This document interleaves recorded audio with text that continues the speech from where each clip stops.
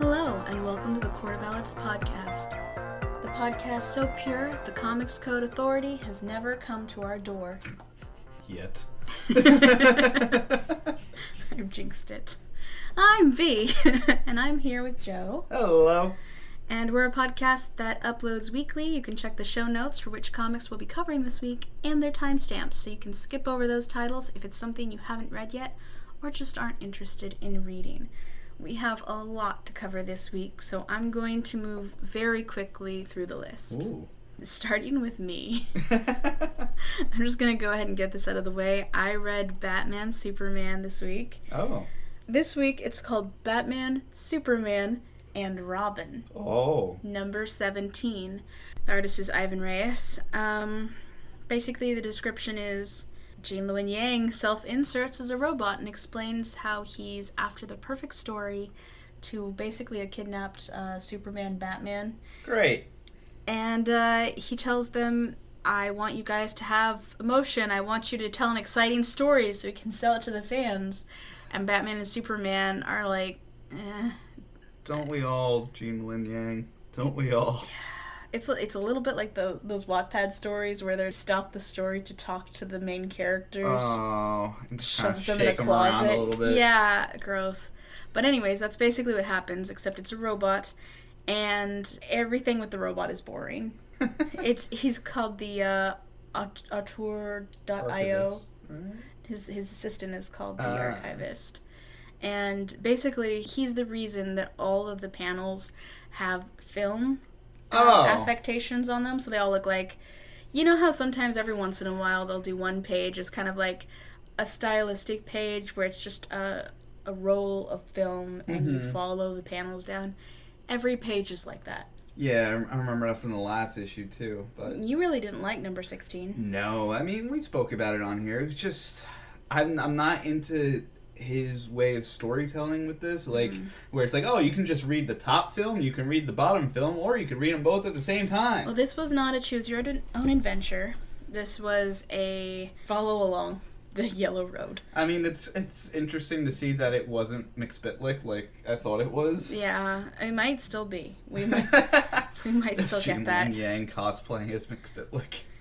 I don't know, but I don't like these OCs. I don't know what it is recently, but every OC I just hate. I mean, they're not good. Actually, that's not true, because as the story goes on, we get a hard cut into one of his films that he's created. Basically, the auteur says to Batman and Superman, I've created a bunch of fanfic of you guys. Just hundreds of worlds in these film canisters.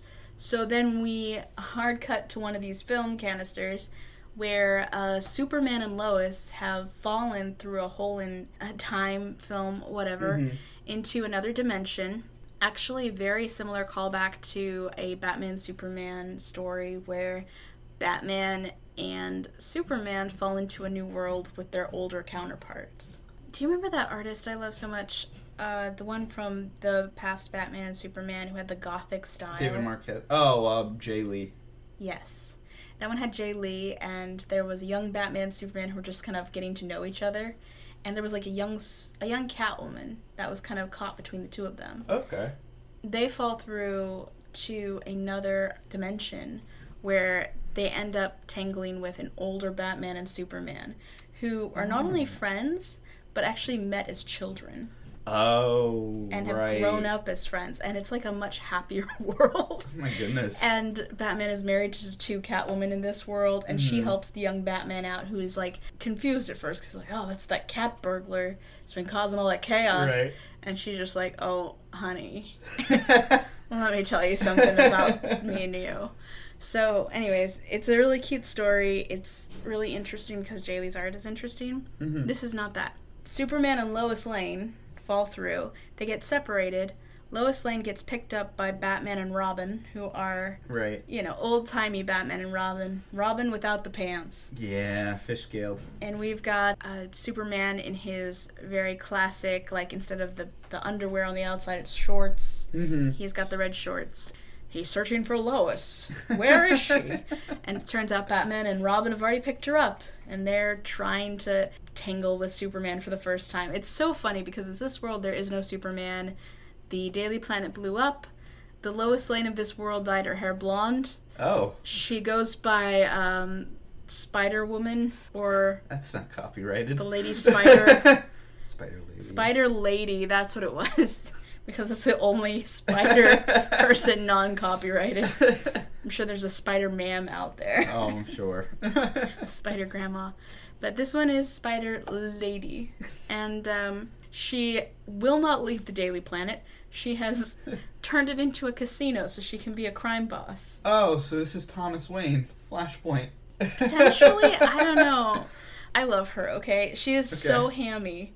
She's like a 1960s starlet, femme fatale, you know? Like, she's got the long eyelashes and the purple eyeshadow, and she just bats her eyelashes, and she's like, oh, I had a dream about you.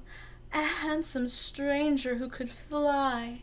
Except I dreamed you saved us, Superman. Anyways, so she comes into contact with Superman, and she's just, like, falling all over him. Mm-hmm. She's like, I've always believed that there's, you know, a way to fall through dimensions.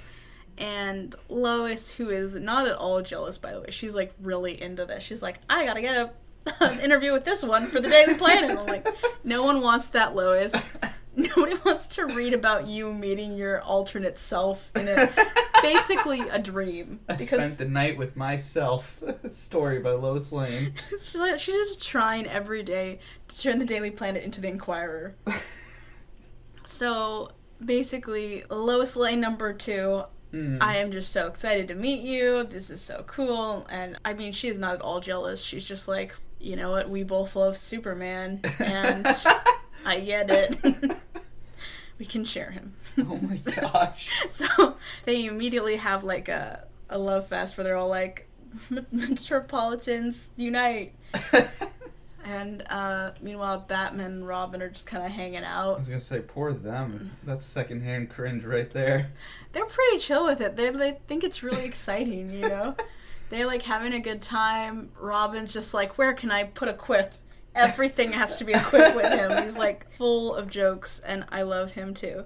There is a Lex Luthor in this, of course. Right. And he has mutated both Penguin and Joker to be abominations. Oh no. Yeah, I didn't like the designs of either of those, but I really hated Lex's design because they gave him that stupid Supergirl beard.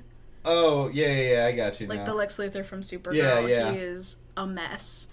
So the whole thing was sort of silly. They escape by jumping through the film, and then we cut back to the robot going, and that's how I got this. And it's just a kryptonite ring, which my gosh. is a bracelet that Lex Luthor was wearing in this story. He basically pulls it out of the story and says, now I've got a kryptonite ring, Superman. And Superman's like, oh no! And it's like, what'll happen next time with Superman Batman? Whose side are you on? He wanted Superman to feel genuine fear, and he thought if he showed kryptonite to him, he would feel genuine fear. I feel like this would just show him more genuine confusion over everything that's going on. That's an emotion, too.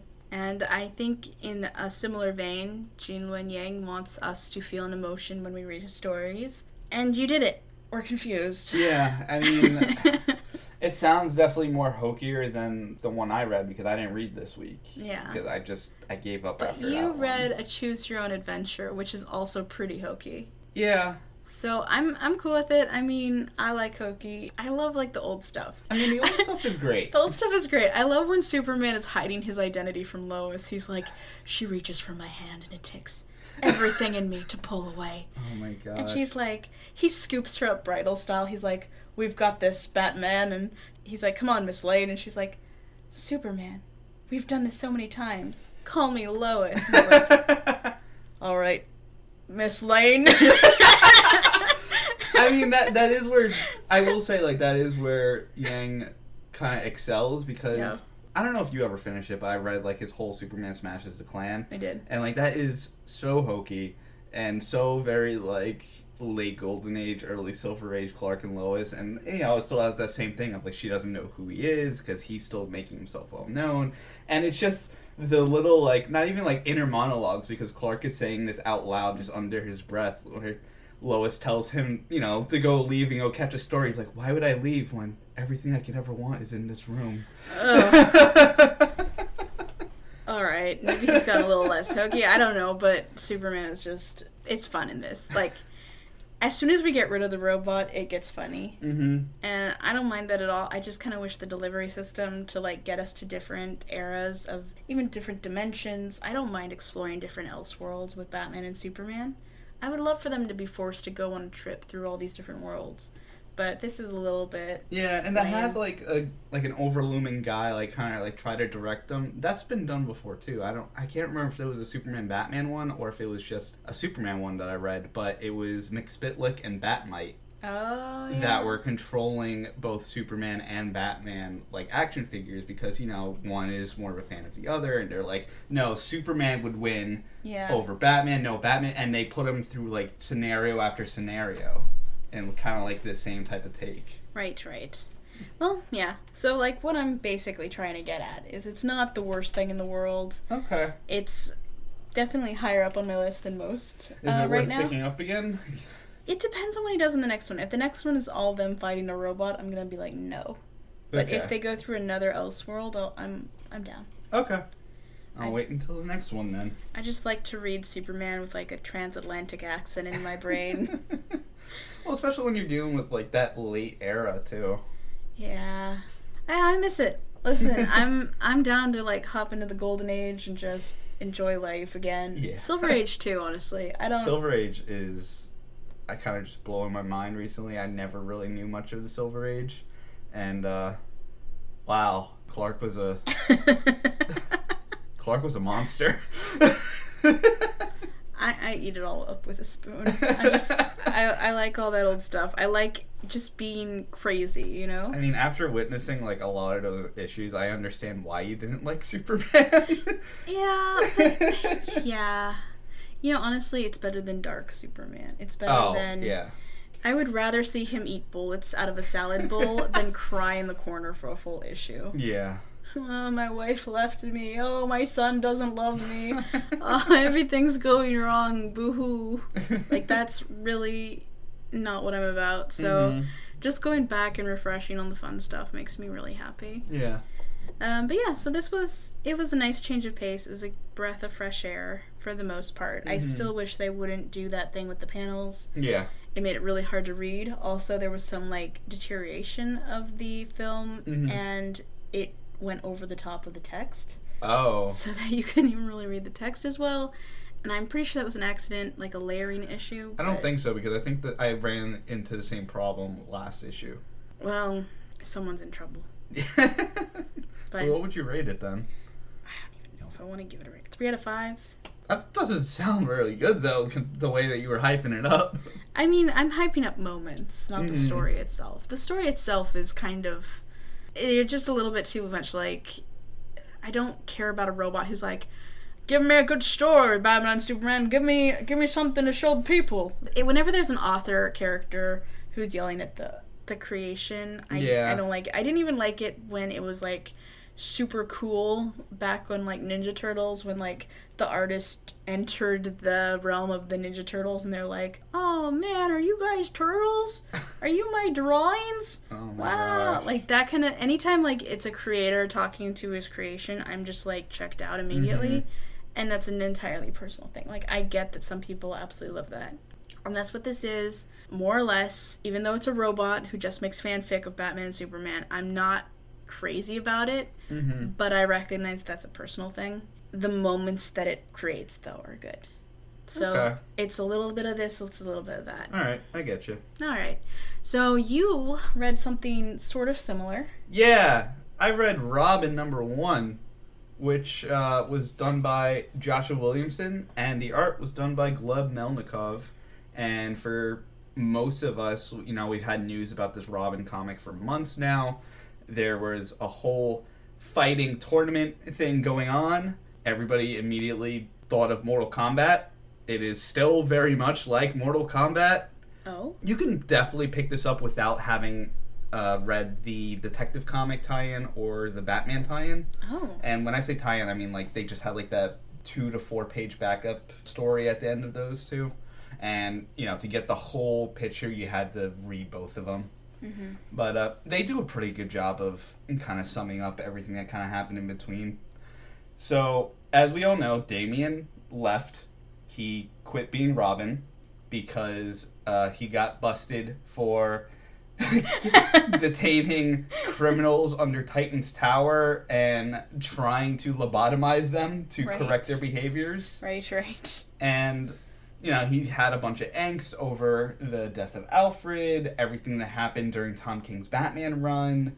He has a lot of aggression towards it. That's also why he wasn't around during Joker War, because he ran off with Bruce's Black Book, which is basically Bruce's collection of crimes that he never solved. Right. And so Damian wants to try and solve them himself to prove that he's worthy enough, but at the same time, he's having this inner conflict of, like, do I want to go back to the Bat family, or do I want to return to Nanda Parbat and, you know, take my place among the League of Assassins?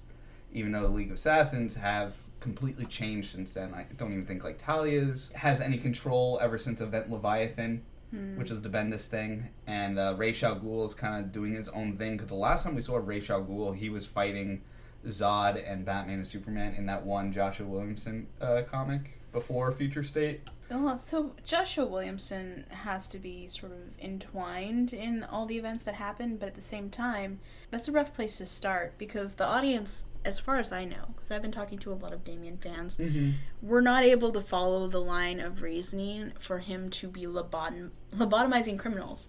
Like, if you had shown me the Damian at the beginning of Super Sons, like the one who was absolutely, like, feral, I could totally see that kid lobotomizing people, but this kid who's grown so much, he's moved so much past that, he has a no-kill policy, and now we're seeing him kidnapping and torturing criminals, and then Batman's confrontation with him was kind of like, I caught you smoking weed, son, and you're not my real dad anyways, and then he runs off, and you're like, neither one of those people acted in character, and we're supposed to just go with this? Yeah, I forgot who wrote the Teen Titans comic where all that happened. It wasn't Williamson, because Williamson was just only on The Flash at the time.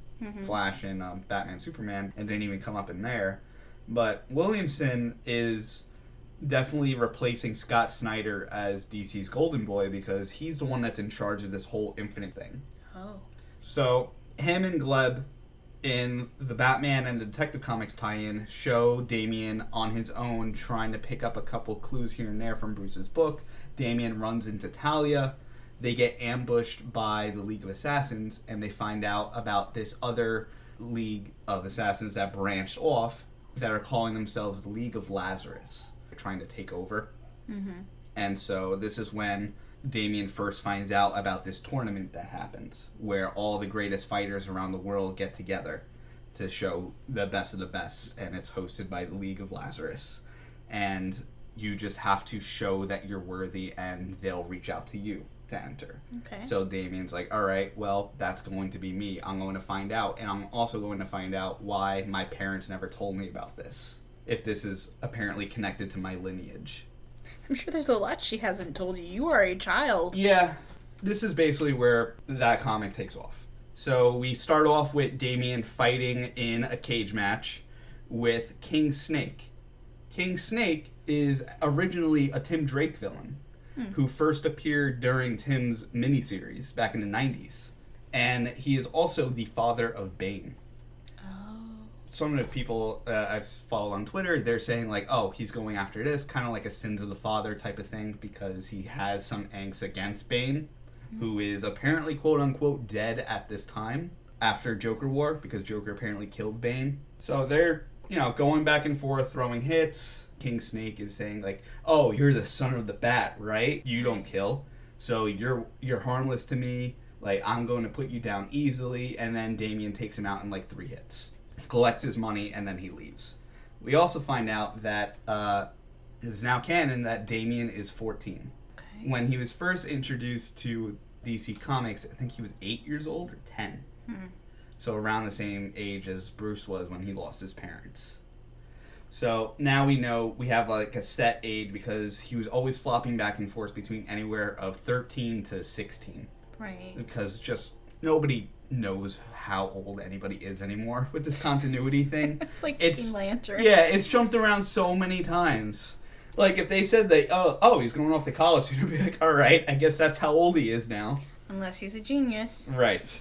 But, anyway, yeah, defeats King Snake, and then he's somewhere in the Middle East, and he's just chilling on a rooftop, reading his little anime book about a guy who wants to be the greatest painter in the world.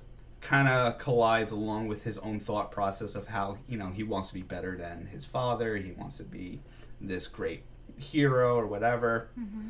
He's also kind of reading aloud his own thoughts. He's like, come on, Hana, you have to have a plan. He's reading aloud to that, and then he gets visited by the ghost of Alfred. Everyone does. This man is chattier than death.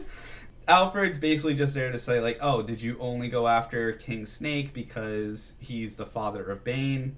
Damien says, like, I'm trying to branch out on my own, just the same way my father did. He left Gotham to go and train, and you approved of it back then. I don't understand why you're not approving of me doing so.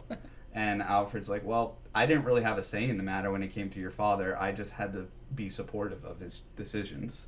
And Damien just says the same thing I said earlier, where he's like, I'm going to find out more about this League of Lazarus, and you're not real. And then the ghost of Alfred vanishes.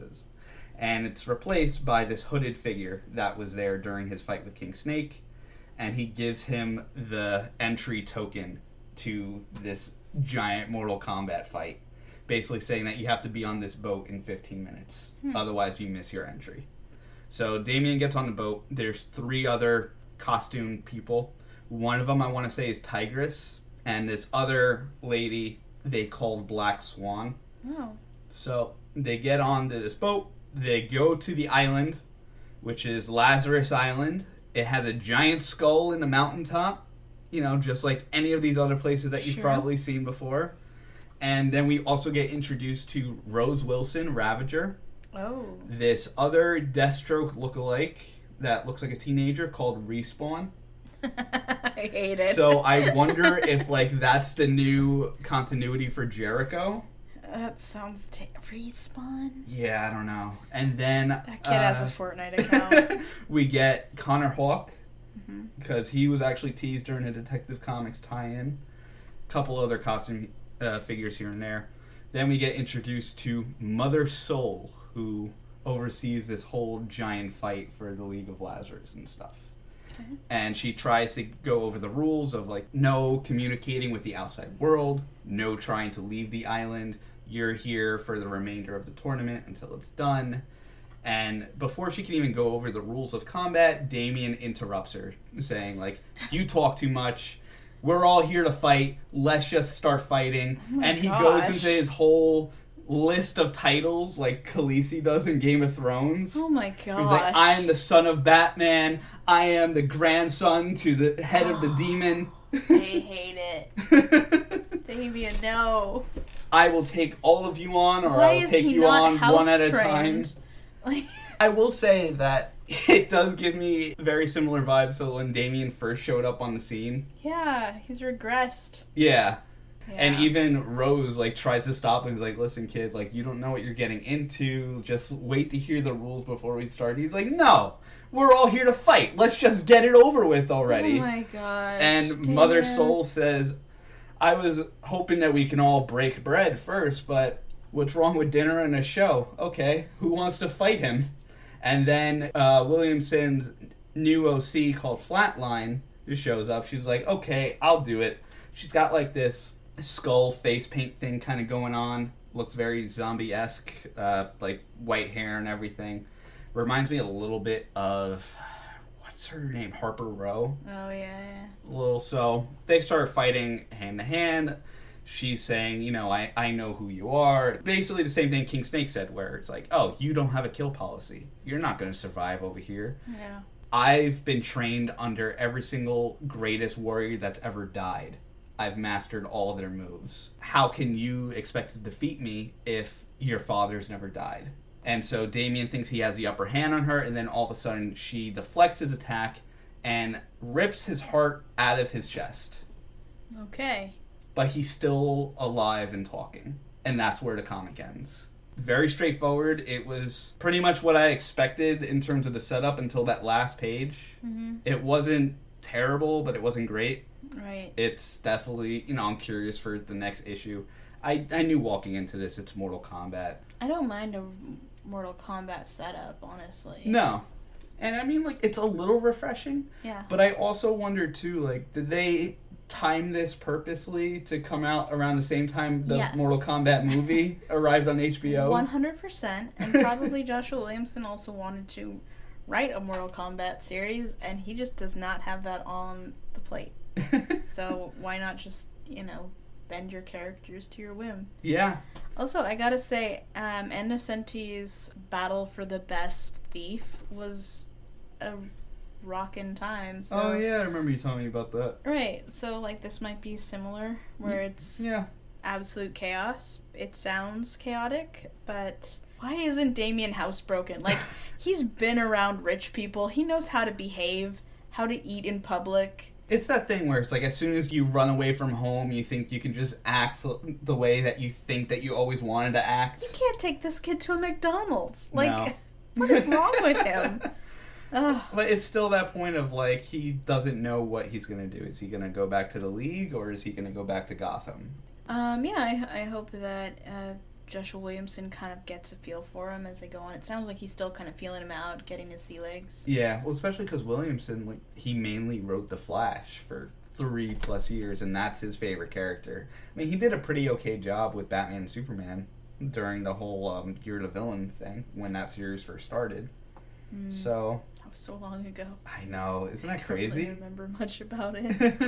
Thank God that just faded from my memory.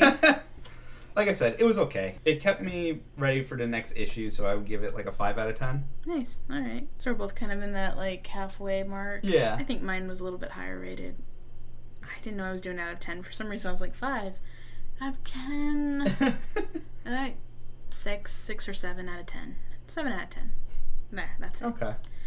All right, so that's it for comic reviews. We've done the perfunctory review portion. I know I wanted to like get that in there because I do like getting to talk at least a little bit about the comics that are coming out, even if we weren't sure we were gonna like them this week. Like I wasn't excited. Yeah, that's how I felt too. But at the same time, like there's a lot of news and there's a lot going on. Yeah. So I thought you might read off some of the things that are happening. Yeah, sure. So, for starters, speaking of Joshua Williamson, like I said, he is the one that's spearheading this whole Infinite Frontier thing. The first issue of that comes out this summer. But, news about issue 2, we are getting the return of Roy Harper, who we already saw is alive again after post-Heroes in Crisis. Right. A la Tom King. He showed in Infinite Frontier number 0, where he tried to make a call to Ollie and Dinah to let them know, hey, I don't know where I am, but I'm alive. Hope you guys are doing well. But he decides to cancel that whole voicemail altogether. Oh. And that was all we've seen of him.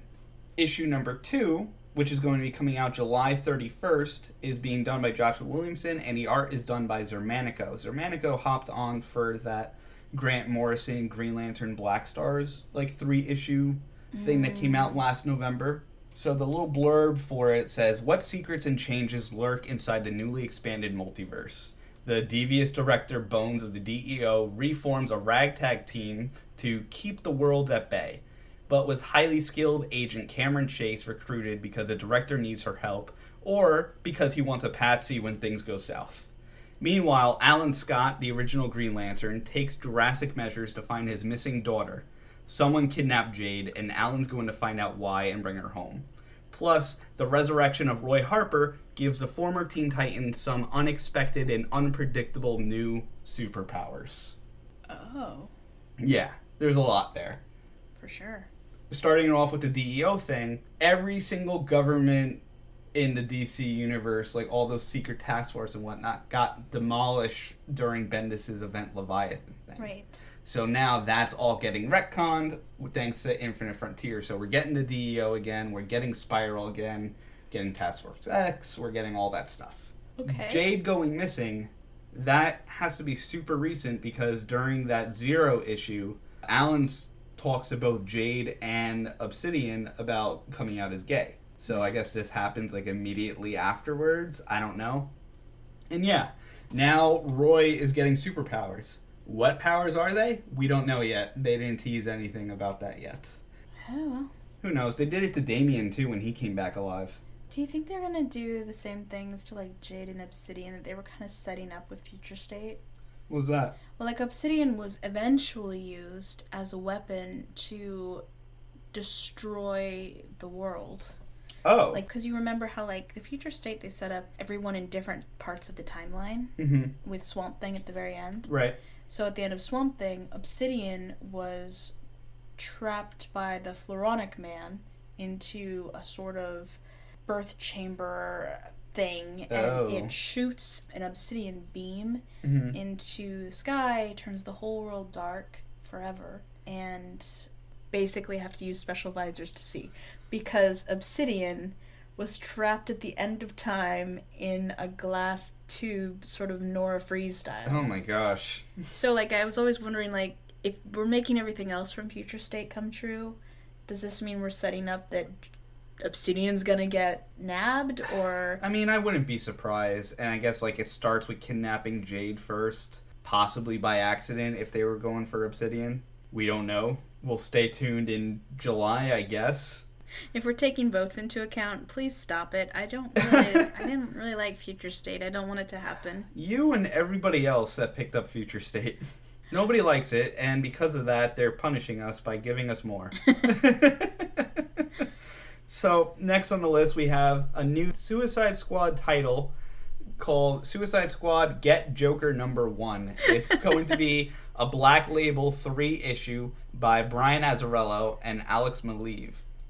Alex Maleev did a lot of the interior art for Invent Leviathan. It's not bad. He also did a really nice Lex Luthor variant for Year the Villain. The description says, when Task Force X, Amanda Waller, sets her sights on Batman's greatest foe, she enlists the Dark Knight's former partner Jason Todd to track down the Clown Prince of Crime and put an end to his mad reign of terror. Okay. It's 3 issues. That's pretty self-explanatory. And it comes out August 3rd. All right. I mean, it seems like a pretty cut and dry thing. I'm sure we're going to get something like we saw in Batman 3 Jokers, where Jason's going to have the chance to kill him, and he's probably not going to take the shot. Of course not. Joker makes too much money. But it's also a Black Label, so anything could happen. And it is by Brian Azzarello, famous for the Bat Dick. Oh, that's right. So maybe we'll get to see some of Jason's goodies. Jason's own Batarang.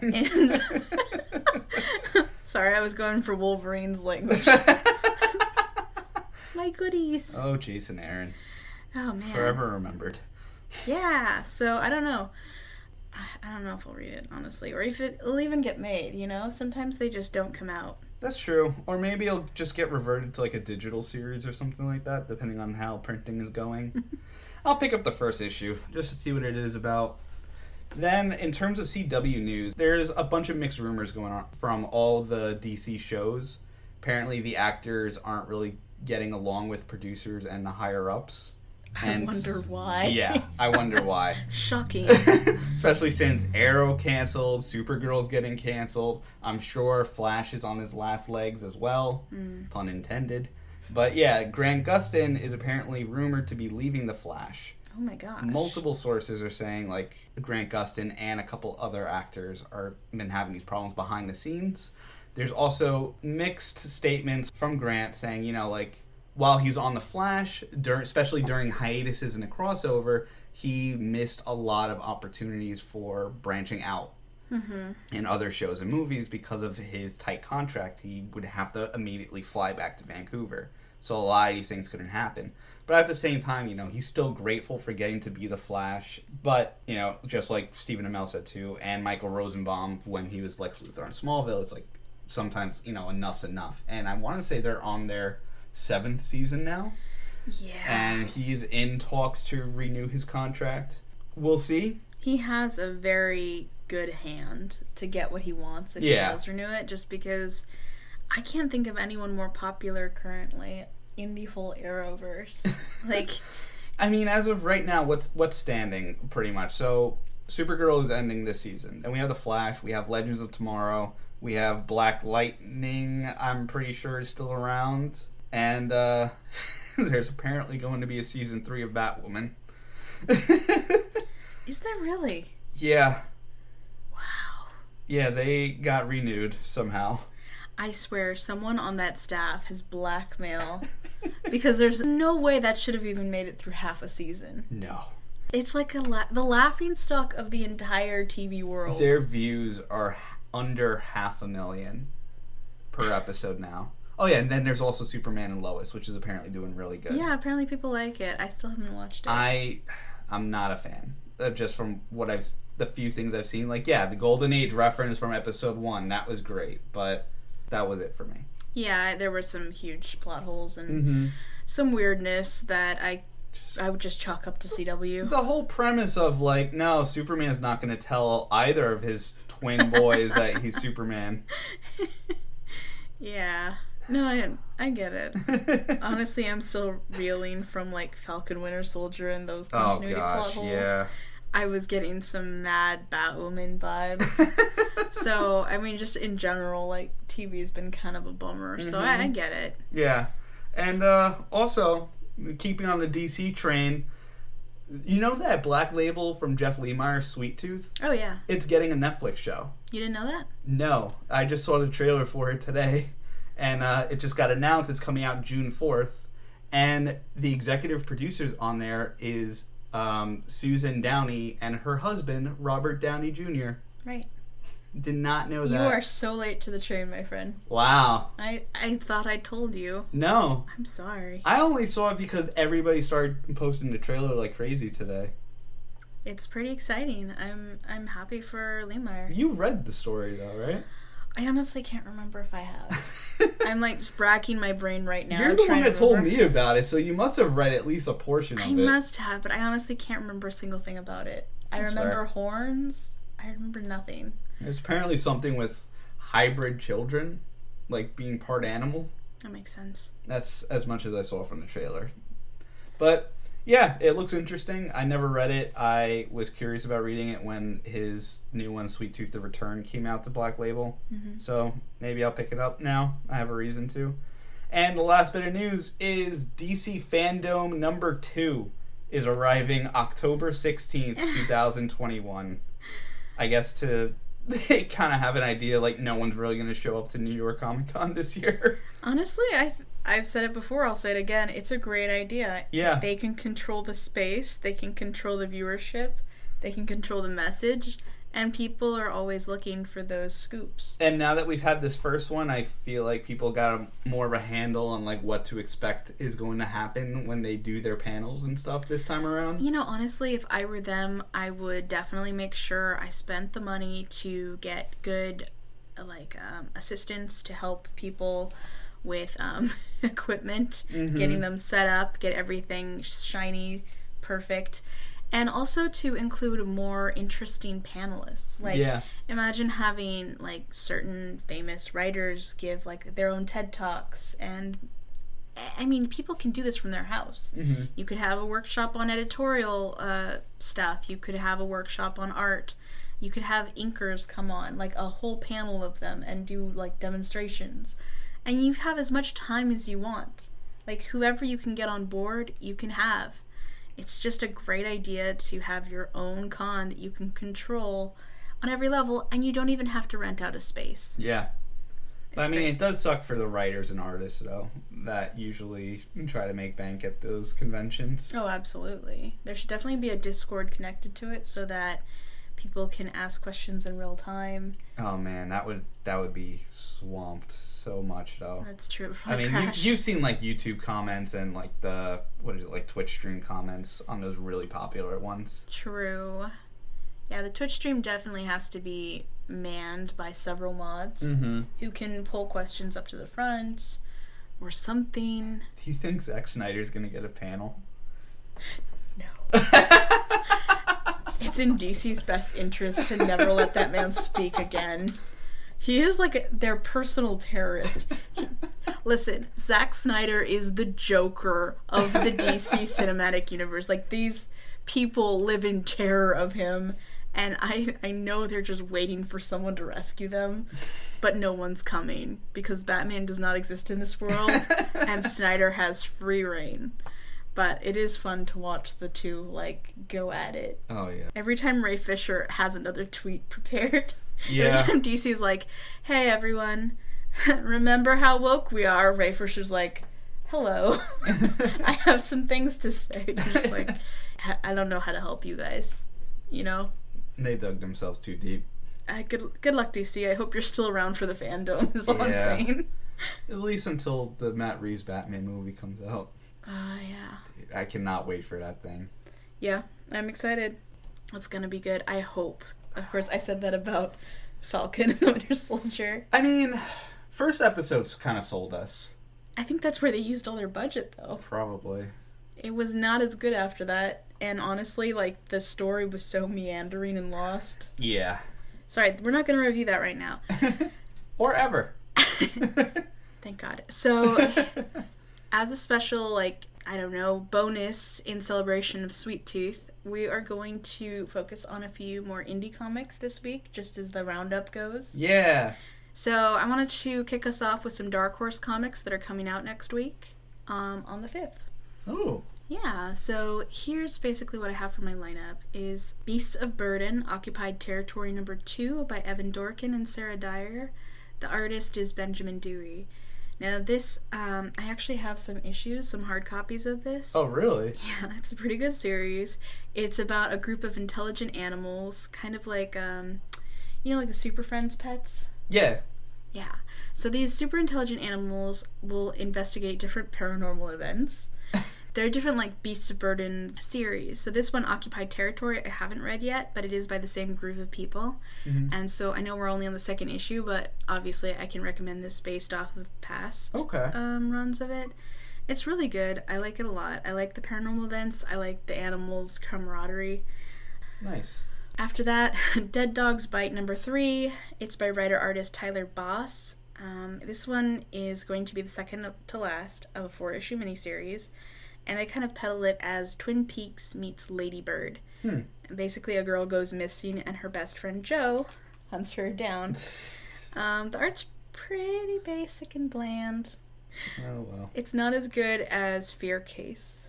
Now, Fear Case number 4 is coming out. It's by writer Matt Kindt, and the artist is Tyler Jenkins. Oh, I know that guy, actually. You do? Yeah, he did some work for DC back in, like, early 2000s and whatnot. It's good.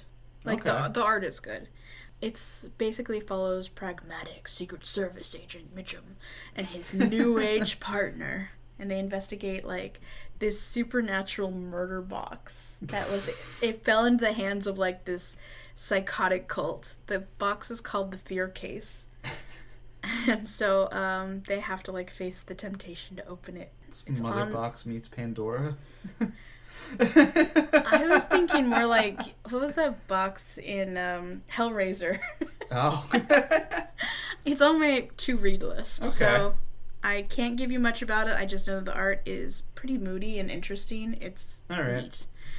Also, we come to the... What do you call those IPs? Mm-hmm. God of War, Fallen God number 3. I know that one. Never played the games, but I do know of it, and I've always been curious. I played the games. I didn't like them. I can't remember why I hated them so much. I think because I used to be kind of a straight edge, and there was like this one scene that was like too sexy for me. I don't know. I think that's why, but I just remember like I see the name and I'm like, ugh. Anyways, this is written by Chris Robertson. Okay. The art is by Tony Parker. Yes, it's based on the video game. It's basically after Kratos' fight with Zeus, where he has to fight the worst monster of all, himself. No, but he does go and fight real monsters. It's just that typical, you know, like, well, I've done everything. Now I want to live a peaceful life. But they just keep pulling me back in. So... That's basically what it is. Well, he has to tackle all the past mythologies. He's tackled Greek, he's tackled Roman, in the last one that I know of, he tackled the Norse mythology. I think in this one he goes back to Greek. Like, I didn't see all the monsters he fights, but I think I did see some Greek monsters in that lineup. The art isn't great, so, you know, I'm not going to read it. But there you go. Also, The Orville. Oh. The Orville Digressions #1. Interesting. Yes. So this #1 is by David A. Goodman. The art is by David Cabeza. It's an AU prequel to the season 2 finale of the show. Okay. I don't know. Which already the show itself is just a parody of Star Trek by Seth MacFarlane. I never watched it, so I don't know. That's all I know from the trailer, and the actor who plays Martin Stein from Flash is in it. Yeah. And I remember. that's all I know. But yeah, I'm going to kick it over to you to do DC. Okay. So, now on to titles that I know about. All right. We have Batman #108. We have Batman The Adventures Continue Season 2 #1. Woo. Still being done by the creative team of Paul Dini and Alan Burnett, with the art being done by Ty Templeton. Still taking place in the Batman animated universe. I am so happy this is back. I thought it was just like a cancellation or something because I wasn't getting any more issues in my comic box. Mm-hmm. So I'm glad it's back. One of the best titles. Definitely pick it up if you haven't caught up already. Then we have Batman Fortnite 0.2. The first one got some good ratings. I was going to say, not only did it get good ratings, it sold out the first day at my local comic shop. Apparently within the first hour of them being opened. I heard the writing's really good, so definitely check this out if you can get your hands on it. I also heard for you there is some great Batman Catwoman chemistry. Yeah, that's... We'll see about that. I have to see this for myself. But, like, of all places, a Fortnite comic. I'm into it. Then we also have Crime Syndicate #3. We have a Black Label Sandman universe, The Dreaming Waking Hours #10. Green Lantern #2. Man-Bat #4. Mr. Miracle, The Source of Freedom #1. This is being done by Brandon Easton. Yeah. And the art is done by Fico Ossio. I am so sorry if I said that wrong. The blurb is, spinning out of DC Future State, because what isn't nowadays? Right. The story of how Shiloh Norman became the Mr. Miracle of tomorrow starts here. Mr. Miracle used to be the hottest ticket in town, whether you caught him on stage escaping from perilous traps or spotted him on the streets of Metropolis taking out bad guys. What Shiloh Norman forgot is the first rule of both showbiz and superheroing. Always leave them wanting more. Now it's time to start showing the world what a miracle man can do. Showbiz superhero rule #2. Timing is everything. There's a new performer in town who wants to knock Mr. Miracle off his pedestal, stake a claim to his famous moniker. Can Shiloh break free of this trap? Why, yes, that is a clue. What? Why is that a clue? I don't know. I didn't read it. It was part of the Superman Metropolis bundle during Future State. Oh! It was one of those 3 stories in it. Yeah. Oh gosh, yeah. Yeah. Alright, well, good luck, Mr. Easton. Yeah. Oh well. Then we have the printed version of The Next Batman Second Son, issue 2.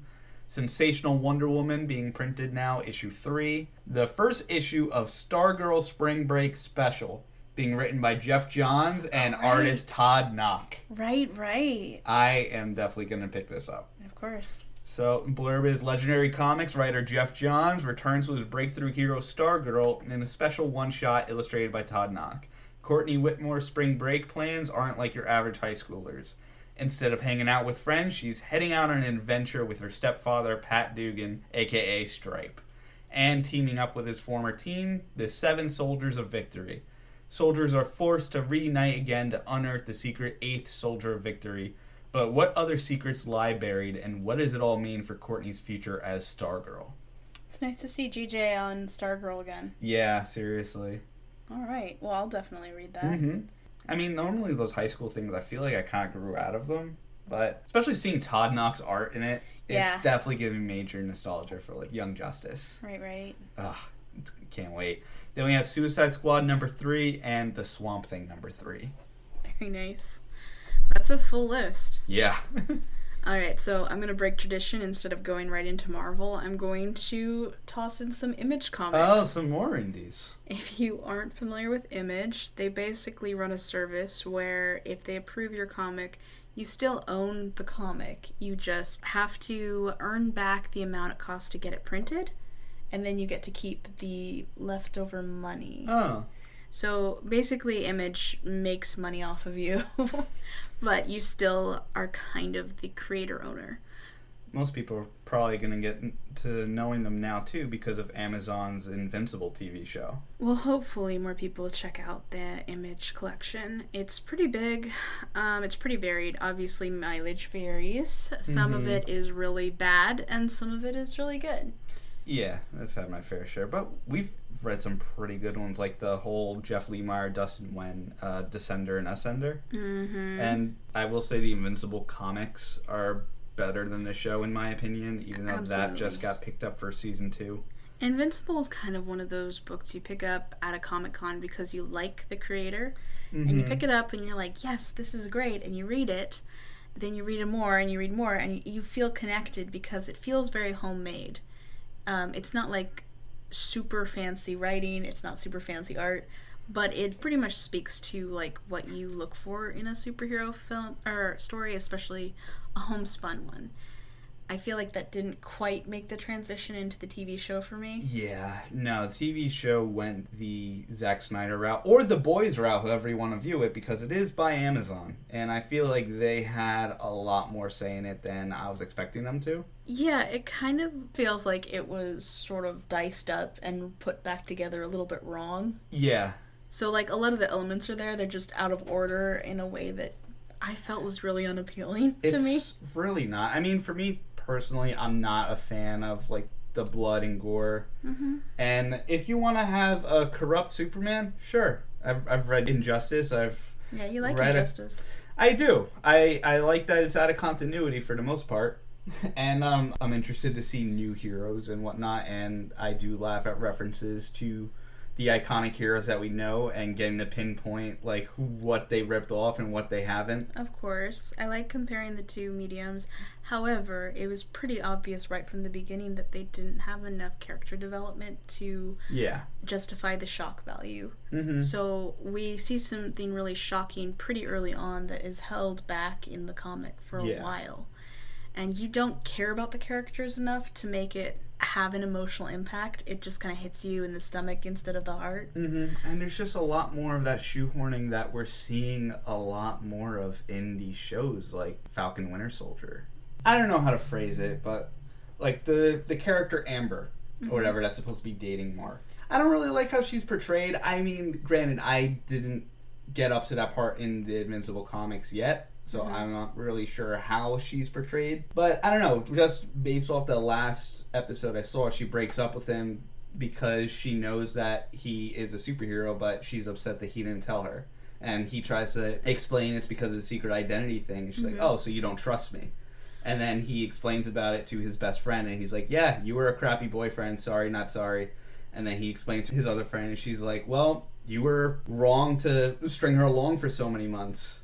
Even though they kind of pressured him into it. Yeah. He kind of feels like a cardboard cutout. He doesn't feel like a real person to me. He doesn't have any unique attributes aside from, like, protagonist. Honestly, that's how all the characters in the show feel to me. Even in the comic itself. Like, I don't love it, and I don't hate it. I'm just, like, it's keeping my interest. Right. And I kind of have an idea of, like, where the story's heading. I know a little bit of what to expect just because I've read, you know, both DC and Marvel where they're taking ideas from. Right. There are a lot of rip-offs, like straight parodies. Mm-hmm. A lot of just every deviation they make is kind of gross. Yeah. Especially in the show, where it's just kind of icky. And I feel dirty after watching it, so... Yeah. Like, I can deal with gore. I like gore when it's well-placed. Mm-hmm. But it just feels like it's there to shock, and it doesn't have any justification behind it, so you're just kind of watching gross things. And checked on IMDb to make sure, like, I wasn't the only one. And it seems to be pretty common. A lot of people feel extremely turned off by the show, which is unfortunate, because I was really excited to see an Image comic being promoted like this and actually seeing such a stellar cast. Yeah. I know, like, the voice casting alone, all the different actors and actresses that they were able to get for this show is unbelievable. The real pain for me, the pain point, I guess, is that I loved Sky High so much, and this sets itself up like it's gonna be a Sky High situation. Mm-hmm. We're basically starting the Sky High story, and they're like, but it's dark and gritty, and you're like, But wait, where's the personal connection that makes you care for these characters? I think I was like talking about it before. It reminds me of Control-Alt-Delete, that webcomic. You were telling me about that. I know nothing of it. Yeah, it's just like main character is boy. Boy has dirty jokes, dirty mind, and does typical boy things. Everyone else revolves around boy. It's very shallow and it's very boring and bland and easy to roast. The other problem too is like this thing came out in 2003, the comic itself, right. And now they're Different trying to modernize it, and like, you know, it's still 2000s, yeah, but they tried to insert like social justice issues. They tried to switch the races of characters, and because they didn't update a lot of the plots, everything kind of feels shoehorned in. I see what you're saying now. Yeah, it doesn't quite fit. It doesn't flow organically. It feels like they were like, oh, this is too modern white boy. We gotta mix it up with some stuff. Yeah, and again, like, just the pacing itself could definitely use some work. Granted, I understand it's a TV show. They have a 30-minute per episode. I'm not sure what their episode list entails for a season. Yeah, but we've seen good stuff in 30 minutes before. Yeah. This isn't that hard. Mm-hmm. And again, I feel like it's just because it's on Amazon and like they saw the success of The Boys, so they kind of want to copy that in an animated format. Yeah, it's kind of crappy, but I don't even want to like dish on it too hard because I'm so happy that they got this far. I just feel bad that I didn't like the results. Yeah. Because I really wanted to support it. And I wanted to get into the series. Yeah. But plus, it has like a lot of people I know have liked it, so I just was like shocked. Mm-hmm. But sorry, this turned into like a segue. Yeah, so here are the Image comics that are coming out next week. We have Bliss #7 by Sean Lewis, artist Caitlin Yarsky. We talked about it before on this podcast. Yeah. I think I said it was pretty good. I wasn't as invested in the story as I wanted to be, so I just kind of dropped it. But the art is gorgeous. We are almost finished with it. It is 7 out of 8. Oh, okay. So it's just kind of closing up. If you're one of those people who likes to read the entire series, like maybe not next week, but the one after that, you can grab the full series. So it's just about done. Commanders in Crisis #6. Right. Steven Orlando, artist David Tinto. The Notorious series. Commanders in Crisis continues to hit every social justice speed bump on its way to the bottom. Yeah, I picked it up because I root for Steve Orlando. I really love this Martian Manhunter run. I didn't get halfway through the first issue. Talk about shoehorn. Yeah. There's a lot of plot holes. It's a little messy, but you know what? If you are one of those people who's trying to support more social justice issues in your comics, pick it up now. Deep Beyond #4 by David Goy and Mirka Andolfo. Deep Beyond is kind of a sci-fi story about an underpopulated Earth. It claims to be the 100 meets low. Okay. But we all know it's a fanfic of what the snap might have been like if Marvel had found it. Well, now I want to pick it up. Yeah, there you go. See, plus, I'm helping. I know Andolfo, too. They've done some work for both DC and Marvel. Yeah, that's right. Die #16 by writer Kieran Gillen and artist Stephanie Hans. It was marketed as a goth Jumanji. Okay. Basically, it's every other D&D. It's a whole genre for me where like someone was like, I'm in a D&D group and I want to write about our adventures. I mean, that's the biggest thing now. We're all doing it during lockup. Quarantine. There it is. Anyways, it's about a group of middle-aged adults who return to a D&D game they played in their teens. It kind of reads like a webcomic for me. I wonder if they got the inspiration from that group of guys that played the same campaign for 36 years. No, they probably got it from one of the 40 other webcomics about D&D campaigns. But you know what? High fantasy is high fantasy. If you want it, go get it. It's issue 16, though. That's a bit to catch up on. Yeah, some people like that. You know, just have a lot to read at once. I'll check it out. The Good Asian #1 by Pornsak Pichetshote. Okay. Yeah, and the artist Alexandre Tefenki. Let me see, what did Pornsak do? He did The Infidel. Don't know it. It was a previous Image series, I think. This one's called The Good Asian. It's kind of like a Chinatown noir. Okay. Yeah, it follows Edison Hark. He's this, self-loathing detective, as you gotta be, Chinese American, on the trail of a killer in 1936 Chinatown. Ooh.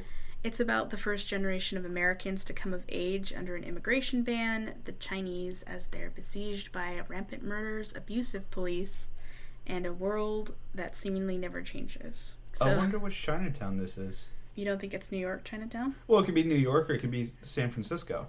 Ah, you're right. You're right. Anyways, that's where we're at. Hey Kids Comics #1. Where? This one's called Volume 2, Profits and Loss, by writer and artist Howard Chaykin. It's kind of seems like another self-indulgent vanity project to me. Oh, really? Yeah, the art's kind of dismal. I don't really know what to say about it. Okay. Inkblot #8 is coming out. Writer and artist combo Emma Kubert and Rusty Glad. This one is also a high fantasy adventure. It's about a powerful sorceress who has to correct her worst mistake, creating a time-traveling cat that threatens to unravel all of space and time because it just won't listen to commands. Okay. The art isn't great, but I do want to say that's the most interesting plot I've been given so far today. Noctera #3. I know this one. This is the Scott Snyder and Tony S. Daniel indie. Yeah. I wrote a blurb for it. You want to hear my blurb? Sure. Who runs the world? Human shades. What? So the world is run by human shades now. Basically night monsters, zombie-ish things. Okay. Demons. The only hope is to stay out of the dark in artificial light. We're going to follow a ferryman around. Her name's Val. She transports people and goods through this new dark hellscape. Yeah, Snyder drank the dark metal a little too deeply, and he's having trouble letting go. Okay. So, I'm kind of glad I didn't pick up that first one. hey, you like dark metal, right? I did.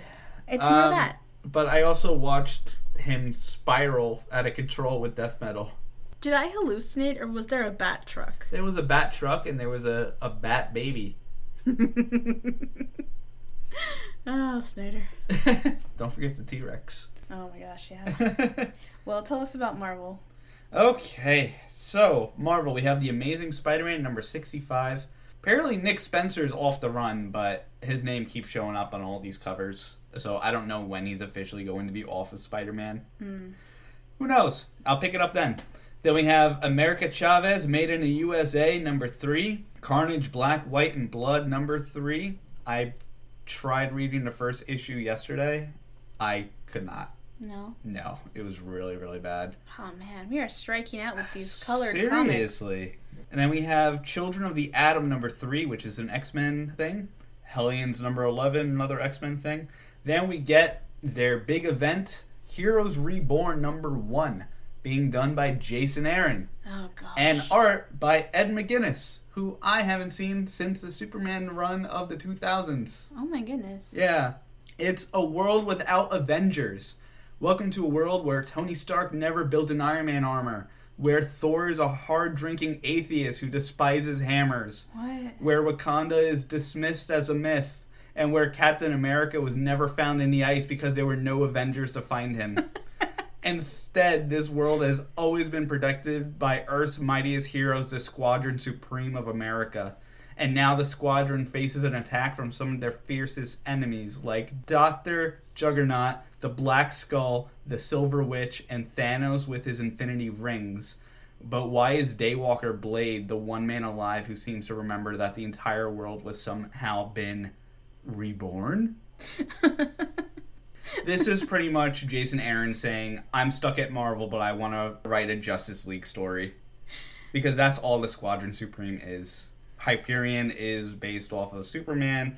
Power Princess is Wonder Woman. Right. Down to the literally exact physical features and outfit. Just different color palette. Now we have Infinity Rings. Ring a bell? Yeah. Gross. Stop reading these blurbs. I'm cringing so hard. I was more interested in picking this up 2 months ago when we first got word of this. Now that I know who Jason Aaron is, I don't want to know anything about Hyperion's goodies. You know what? He may be better now. This does not sound like it's going to be any type of goodies. Stop it. Okay, Okay, you're banned from talking. I'm taking over. No, I'm almost done. No, you're not. I have 3 more number 1s I have to read because it's you don't. freaking Marvel. Don't do this to me. Then we have Iron Fist, Heart of the Dragon, number 5. The Immortal Hulk, number 46. Marauders, number 20. The Marvels, number 2. Star Wars War on the Bounty Hunters, Alpha, number 1. Written by Charles Soule. Artist by Steve McNiven. Star Wars comic event you've been waiting for. The notorious bounty hunter Boba Fett has finally landed his greatest prize, Han Solo, frozen in carbonite for easy transport. Fett will bring the smuggler to Tatooine to collect the massive bounty placed on Solo's head by the fearsome crime lord Jabba the Hutt. Sounds easy. What can go wrong? Anything. Here's the thing. Marvel, give Star Wars back to Dark Horse. They've been right. I don't know what happened, but everything I've picked up Star Wars related from Marvel since they took it over has been terrible. Yeah, like I've been trying to read the Greg Pak Darth Vader one. Mm-hmm. I think it's on issue 11 now as of last week, and like I think 3 issues ago I literally asked myself like, why am I reading this? I'm not even enjoying it, and then I continued to read it. You weren't their prime demographic. But if that description alone didn't pull you into this and wanted to pick this up, I have the same exact comic, except it's a director's cut. What? Yes. So I just read you Star Wars War on the Bounty Hunters Alpha number 1. Now I'm giving you Star Wars War on the Bounty Hunters Alpha director's cut number 1. Still being written by Charles Soule. Still being drawn by Steve McNiven. Wait, they're coming out at the same time? Yes, the same week. You can get the regular version, or you can get the director's cut. What's the difference? I'll tell you. Says this year's blockbuster Star Wars comic event in director's cut form. Boba Fett will stop at nothing to get the job done. Transporting his latest, greatest bounty, Han Solo should be an easy payday. But there's just one problem, a big one, and someone's going to pay for it. Experience Charles Soule's epic, space-shattering story in director's cut format, complete with Steve McNiven's mind-blowing black and white art and more incredible bonus features. Okay, so there's a poor person Star Wars War on the Bounty Hunters Alpha, and then there's the rich person War on the Bounty Hunters. This just sounds like, here's Zack Snyder's Justice League. Now here's the same thing except in black and white. I don't understand how this was... What was the logic here? There was none. There's like, oh, I think we're a little empty on number 1s this month. Oh my gosh. Why did you read that to me twice? I'm so angry with you. Then I have 2 more I have to read. I don't want to hear them. We have Strange Academy number 10, Thor and Loki Double Trouble number 3, The Union number 5, and then the last one is X-Men Curse of the Man-Thing number 1. This is part 3 of Steve Orlando's 6-issue series with Man-Thing. Art is still being done by Andrea Broccardo. Man-Thing's tragic curse has finally been revealed, but it's under new management. Years ago, Dr. Ted Sallis was ready to give up anything to crack the SO2 serum and deliver success to his growing family. Unbeknownst to the rest of the world, he did. Today, as cities spanning from the U.S. to Krakoa are besieged by fear-driven blazes, the Man-Thing must reckon with his past deeds if he hopes to emerge renewed and rescue a world on fire. But fighting from his lowest means the Man-Thing can rise to his highest, especially with the unexpected help of the X-Men resident sorceress Magik and her debuting team of monstrous mutants known as the Dark Riders.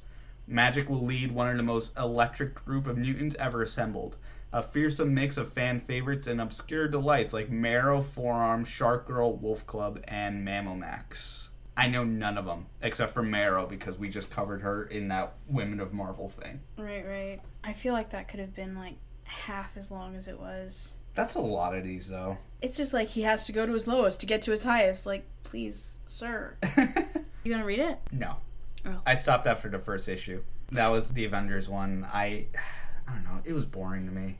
Yeah. It was boring, and again, the main problem with me is that I don't really know these Marvel characters. Right. And I don't have an interest to go back and learn more. That is honestly the biggest critique I hear across the board from people who drop Marvel, especially X-Men properties, is that it's just too bloated with characters, and they just can't get a hold on them. Like, we don't want more exciting characters, and this is for you too, DC.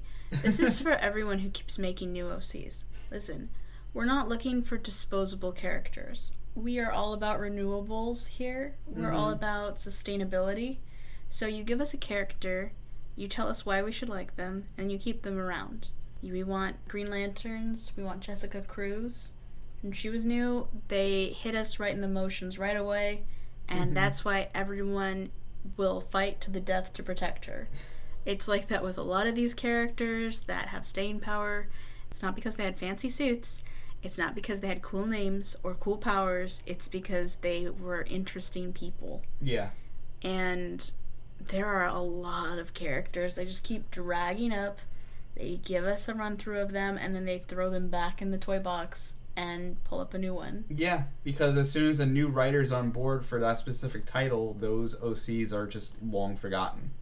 Or they don't even survive more than 2 story arcs. Yeah, it's just a thing. I don't get why people just make characters to throw them away like that, especially if they're supposed to be important. Yeah, and not only that, like, let's say, like, DC, for example.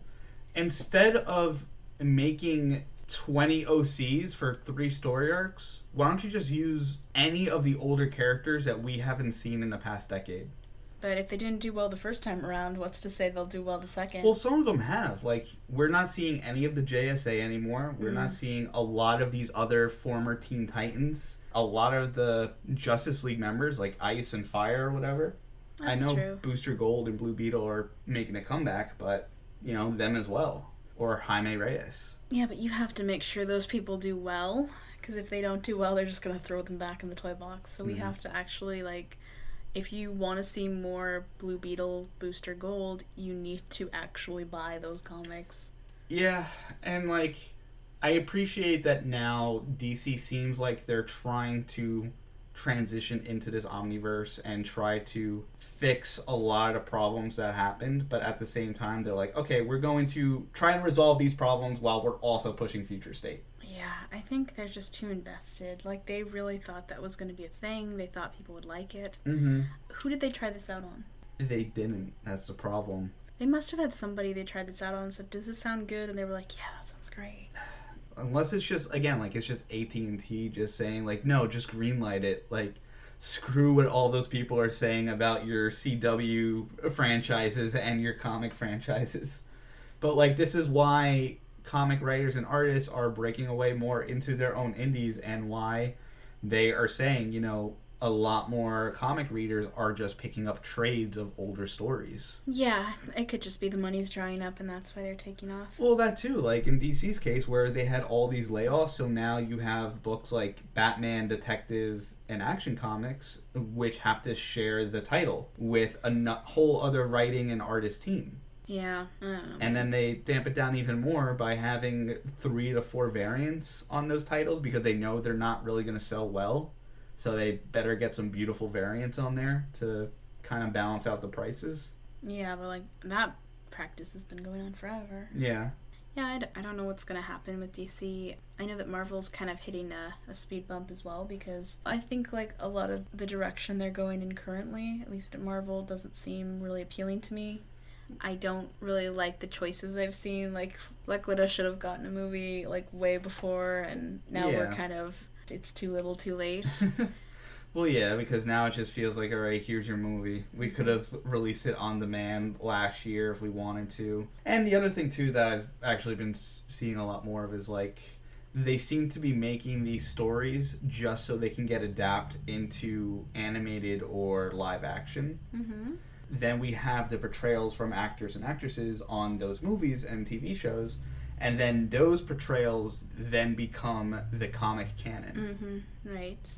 So it's a lot of, like, let's just make a crappy story because it'll look better on screen than it would in the pages. I mean, that's a theory. And I see it sometimes where I'll see something and I'll be like, oh, yeah, that person's just kind of angling for a TV job. Mm-hmm. I mean, some of them are really blatant. But for the most part, I think people are writing comics for comics. Yeah, but it also seems like Marvel is just hyper-fixated on the MCU, and that's that when it comes to their superheroes. Yeah, I think that's because they know that's where the money is. Yeah. Like, as far as comics go, and this is like a few years ago, I saw some prices for what they were paying artists, what they were paying writers, and I was like, oh, Mm-hmm. Yeah, hard pass. Yeah. Not for me, thank you. Mm-hmm. The same with Vertigo, which was DC's like All right, Black sort of Label. like starting base level. If you want to get hired at DC, you start at Vertigo. Comics is a hard game, and I think a lot of people who are successful at it have learned like you get more money if you do it yourself. Yeah. So to them, more power to you. To everybody who's stuck at the two big companies, I'm so sorry. I'm still going to keep reading the stories. So at least we're trying to support you. Yeah, I'm really desperately trying, but like ever since DC's return from Future State like this year, it's like they haven't returned from it because Future State is still a thing, and they're just pushing that into the comics. Like, we said it was a potential future, but we want to make it a reality. Right. Well, listen, I'm still going to keep buying some of them, and I'm still going to keep reading a lot of them, but I'm not going to stick it out with them entirely. Listen, if another Tom King Batman thing happens, I'm not going to wait until issue 100 to walk, you know? I'm not going to wait around for 2 years reading terrible stories and then finally go, enough is enough. Well, even like what we were saying with the last Batman review, like we were both ready to just kind of walk after this. Right, I didn't even really want to pick up Batman again, and that's one of the reasons why I was sort of leaning into Batman Superman, is because at least it's something new, it's something different. It does seem to be the ground where you play if you don't want to like stick to the main continuity, you want to experiment a little more. I like that. Yeah, but that's how I felt too with the Action Comics thing. I'm like, oh, Bendis is gone. I'm really trying to give Philip Kennedy Johnson a chance here, but it's like I told you the last time, where it just feels like that depression mode of Tom King's Batman run, right. where you're just kicking this can around and hoping it sticks to something. Yeah, it's not a great way to write, and I feel like if you're looking at the most recent comics as inspiration, you're not going to find it. Yeah. You definitely have to reach back, and you know what, a lot of the dynamics, the most interesting dynamics of, like, Superman trying to keep his identity secret from Lois Lane, like, those are fun things that I really do miss. Yeah. But then there are other things you can do. You can do Elseworlds, you could do any exploration of the other, you know, dimensions. Yeah, especially because, like, they reintroduced the Elseworlds during Infinite Frontier. That's right. But we haven't seen anything of it yet. Give me that Gaslight Gotham, please. Oh my gosh. And you know what, DC? We do not have to follow Batman around all the time, okay? I know we have Detective Comics and we have Batman, and the writers on them, listen, I know Tinian claims to love Batman, but I'm not seeing that in his writing. So here's my proposal, okay? Listen closely. Here it is. I want to see a Jimmy and Robin team up. You scoff, but what if, maybe not Damian, okay? Maybe Tim. Tim's not doing anything. Let's have Tim team up with Jimmy, and then they go on a time-traveling adventure together. Why stop there? Let's just get back some good Golden Age and just get Dick Grayson with his fish scales to hang out with Golden Age Jimmy Olsen.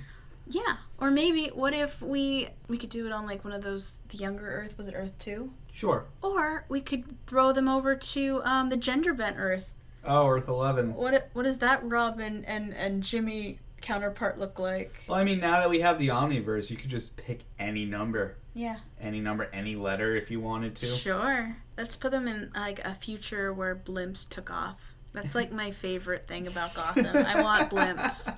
So, those two together, we could even do the fan favorite Batgirl and Supergirl team up. Why not? We haven't seen what Elena Wayne has been doing with Superwoman.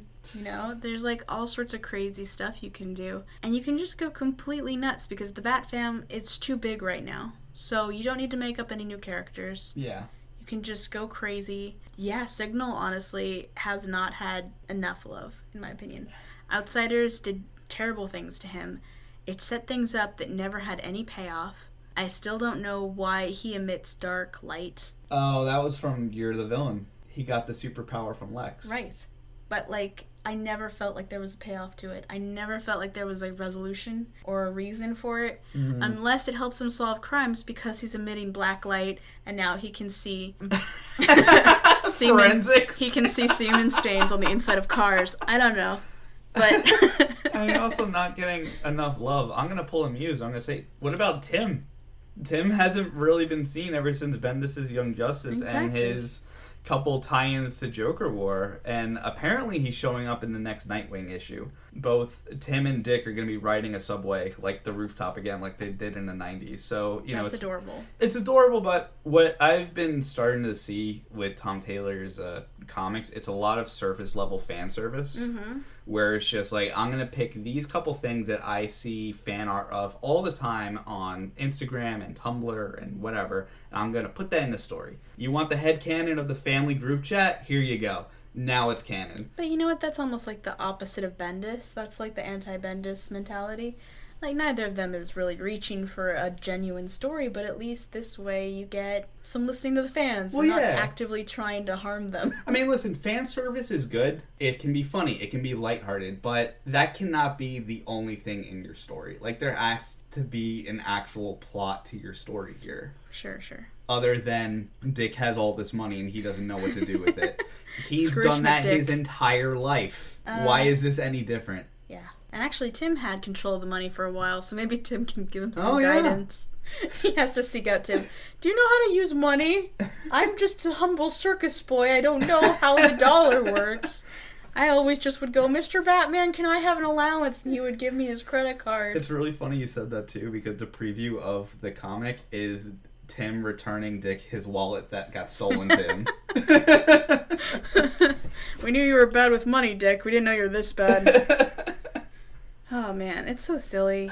I really hated that he got his wallet stolen and that, like, his overactive reactions. I mean, granted, I know Muse loved it. I can't. It's better than nothing. Honestly, bottom of the barrel. That can't be the defense every time. Not every time, but at least we're heading upward, in my opinion. It's still better than Amnesia Rick. Yeah. Or Super Secret Spied Rick. But that just makes me wonder, too, especially after reading the Action Comics of this week, where it was more kicking the can and stuff, and transitioning John into Superman. It's like, I'm wondering how many of these stories are actually what those writers wanted to tell. And how much of it is DC or whoever saying, like, no, we're going to this direction and you're the transitional writer. Right. Yeah, it's been a difficult one for us. Especially because we knew that even though Tom Keen's vision was terrible, we know that he was headed a direction that was counter to that of DC. Right. And I really don't think that their decisions necessarily made it better. Mm-hmm. Well, even, again, like Kennedy Johnson, for example, in the Infinite issue 0, he had John Jones monologuing to Diana saying that John Kent is a monster and should never become Superman. And you're like, how much of that is him and how much of that is the company? Right, because then you have his run right now where he is just being put into this position of, my dad is getting weaker and I need to be Superman, but I don't want to be Superman. So I don't know which one was actually his true voice. Again, like, because now we have the Tom Taylor Superman title coming out, focusing on future state John Kent. Right. Yeah, I don't know. I just know that John's been mishandled every time anyone touches him, and we need to stop that. Yeah, just give me Super Sons Adventure Part 4. Just want to live in the Super Sons time capsule. But yeah, I mean, we've groused about John a lot and how we wanted to see him grow up and have a good family life. And, you know, how many superheroes get to have a stable family? Yeah. Superman got it. We just want the same for John. And I know, Grant, like, you have the argument of, like, well, that's just part of the job. It's never gonna be, like, picking up daisies for everybody. That's not part of the job, though. That was so out of character for everyone involved. It's just hard to include it in canon. This is just what happens when you don't have editors or whoever putting their... Like, no, you cannot be writing this story. Cut back those 50 issues and go back into this path. Or look at the Bible that we apparently have for each major DC character. Oh, but Bendis has looked at the Bible. He has mocked it. I know he knows what's in it. But here's the thing. He does not care. He never has. Well, that's what I mean. It's like, too late to stop him. How are people like that, or like, how is any of that getting away with it, you know? Yeah. Like... Why aren't people actually approving these stories, is what I'm getting at. Because the people in charge of DC do not care about Superman as much as you do. It hurts, but it's true. Yeah. But yeah, I just wanted to throw out some ideas out there in case you were feeling a little stale, DC. You can do a lot of stuff that's not related to Future State, but that is related to all of those universes out there. Yeah. You have the world at your disposal. You could do anything. It's like Star Wars. You could branch off in any direction. Yeah. You could do anything without the Skywalkers, and yet you seem incapable of moving away from them. It's beating the dead horse thing, you know? It's like Skywalkers make us money. Batman makes us money. I'm not going to pull a Josh and say kill Batman because y'all know I'm here for any faithful Batman adaptation. Mm-hmm. But, like, we can do with another Gotham City Sirens. Yeah. We could do with, like, seeing some characters getting fleshed out. Harper Row, I did see, like, some development in the Punchline comic. However, it was very surface level, and I didn't feel like I actually knew her. It was a lot like the Batgirl run that was written by, what was his name? Cameron Stewart? Thank you. Cameron Stewart's run of Batgirl was very superficial. It kind of set her up like she was in Sex and the City. Oh, right. I remember you telling me this. It was very lame. And so, like, there's that kind of development, and then there's the kind of development where we see how people can grow closer with other characters. We kind of have questions answered. We see how they interact with the world around them. I know I'm beating a dead horse, but, like, I don't think it's hard to write comics. I really don't.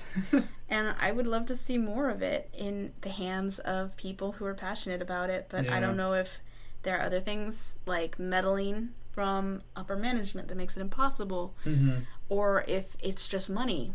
Are you not able to hire good writers anymore? You're not able to pay out good artists. Yeah.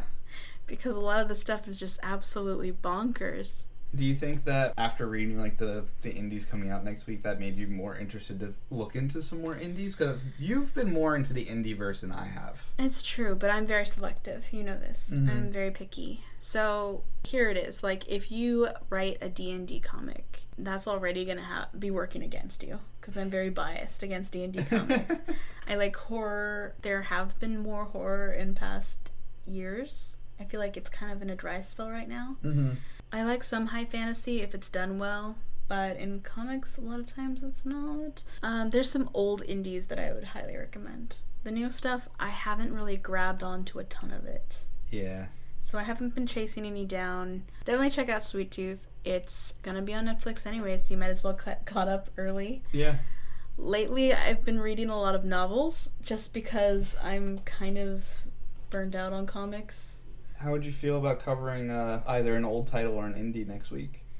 I'm totally fine with that. Because I would definitely I've been reading a lot more of older stuff because I'm actually getting my giant reading stack from Midtown that I've been collecting over the past couple months and finally making headway into that. And the stories are so much better. Yeah. I'm not even done through the letter A because, you know, I alphabetize it. But I saw an Elongated Man miniseries in that collection. Yeah. Elongated Man, on a throwback. You know, I've been wanting to review some old Jimmy comics because Superman's pal Jimmy Olsen, hilarious. I loved that series. And I know I ranted about it when we were reviewing the new Jimmy Olsen series. Right. But, like, Jimmy does some weird stuff, and I love Jimmy. I love him more all the time. I mean, I would happily cover that World's Finest one I read thanks to John Ridley's Superman Red and Blue the editor's old one. note. Yeah, which was nothing like what the editor said it was. That was nuts. So we could do that. There are some good indies out there I definitely want to draw attention to. I think it would be fun to, like, also pick up some infamous ones. Like, maybe even do a series just about the most newsworthy ones of the past decade. Like, the Bat-Dick episode. Oh, Batman Damned? Yeah. We could also review some of the Indiegogo ones that have been getting a lot of, like, love and hate. There are some that have been kickstarted that are just pure chaos in creation and in advertisement. Just, like, it's interesting to me how people are growing themselves outside of the big two. So I'm definitely down with it. I just don't have anything in mind in this moment. Okay. So I could peruse some stuff. I just feel like I need, like, a feel-good episode. You know, like what we did last, it was like we just got so bogged down between, like, the Tom King stuff and the Bendis stuff. Like, we just needed, like, a pick-me-up comic. Yeah, you gotta have, like, a little palate cleanser of some indies. Sure. Yeah, I think that would be really fun. Okay. Would be fun to do like a little trip to the comic shop and see what's over there. Like check out some of the back issues that are kind of in their clearance pile. Sure. See if there's anything good. That's what I always do. Is I go over to the comic shop and they have these bundles of comics that didn't sell. I'll pick up like a bundle of 15 of them for like $5. Oh my gosh. Yeah. I don't know if they still do that because I haven't seen it since the pandemic started. But they used to do this where they would be like, oh, these are a bunch of like indies and they're not doing well. And you go, okay. And I'll take a Dark Horse and I'll take an Image and I'll take an Onei Press and then you take them home. The majority of them will be straight trash. Oh. But like a few of them will be total gems. So that's a good way to find new comics if you're opposed to reading on the internet what's out. But yeah, like, do like the idea of the time-traveling cat. Noctera was on my list for a while. I'll pick up The Good Asian, because I do like noir. Yeah, but this is... It feels like it's going to be a little ham-fisted. It's going to be ham-fisted. It's going to be by Pornsack. It's going to be Fox the I Police. forgot the writer. Yeah. I'm so sorry, whoever you are. I feel like he picked that name. I don't believe that that is his birth name. I'm going to eat my words when I actually Google him, but... Mm-hmm. What was the other one by Matt Kent? Fear Case. Yeah. Fear Case looked interesting to me. I pick it up because at least I know him. Yeah. I know his work. Same thing with Kieran Gillen for Image for that Die one. Yeah. Yeah, because he's another one that worked with both DC and Marvel. It wasn't on my first choice. I probably won't pick up Die, but I would pick up Fear Case. All right. And like I said, Beasts of Burden, I wouldn't mind reviewing that more in depth because that one was a feel-good one for me. Okay. Well, we got some indies to pick out for next week then. Oh, no, he's going to hold me to it. All right. Well, I'm happy to do whatever. Okay. Well, I'm glad we had that production meeting. Mm-hmm. To the rest of you who stuck it out, thank you very much. If you can think of anything you want us to review, anything that made you feel good that you want to hear us talk about, just let us know. In the meantime, thank you for listening to this week's podcast of the Court of Owlets. You can follow us on Instagram, Twitter, Tumblr, and YouTube at Court of Owlets. Let us know anything you're thinking of. If you want a new comic, if you hate that we keep talking about Batman, you're like, stop reviewing Batman. Stop talking about Bendis. Or if you want us to review something that's so bad it's funny. Those are V's favorite. My favorites are the bad ones, but there really can't be bad ones. That's what it has to be. So just reach out to us. We are very negative people. Speak for yourself. I tend to be a very positive person. You are in denial. This brings out the worst in me. Exactly. So we seem scary, but we are very open to anything you want to hear. We will not be mean to you. Even if you do like Tom King or Bendis. This is true. But anyways, feel free to follow us on any of those, talk to us, and subscribe to us on Anchor, Apple, Google, Spotify, or anywhere else you may listen to your podcast. Take care, guys. Bye. Bye.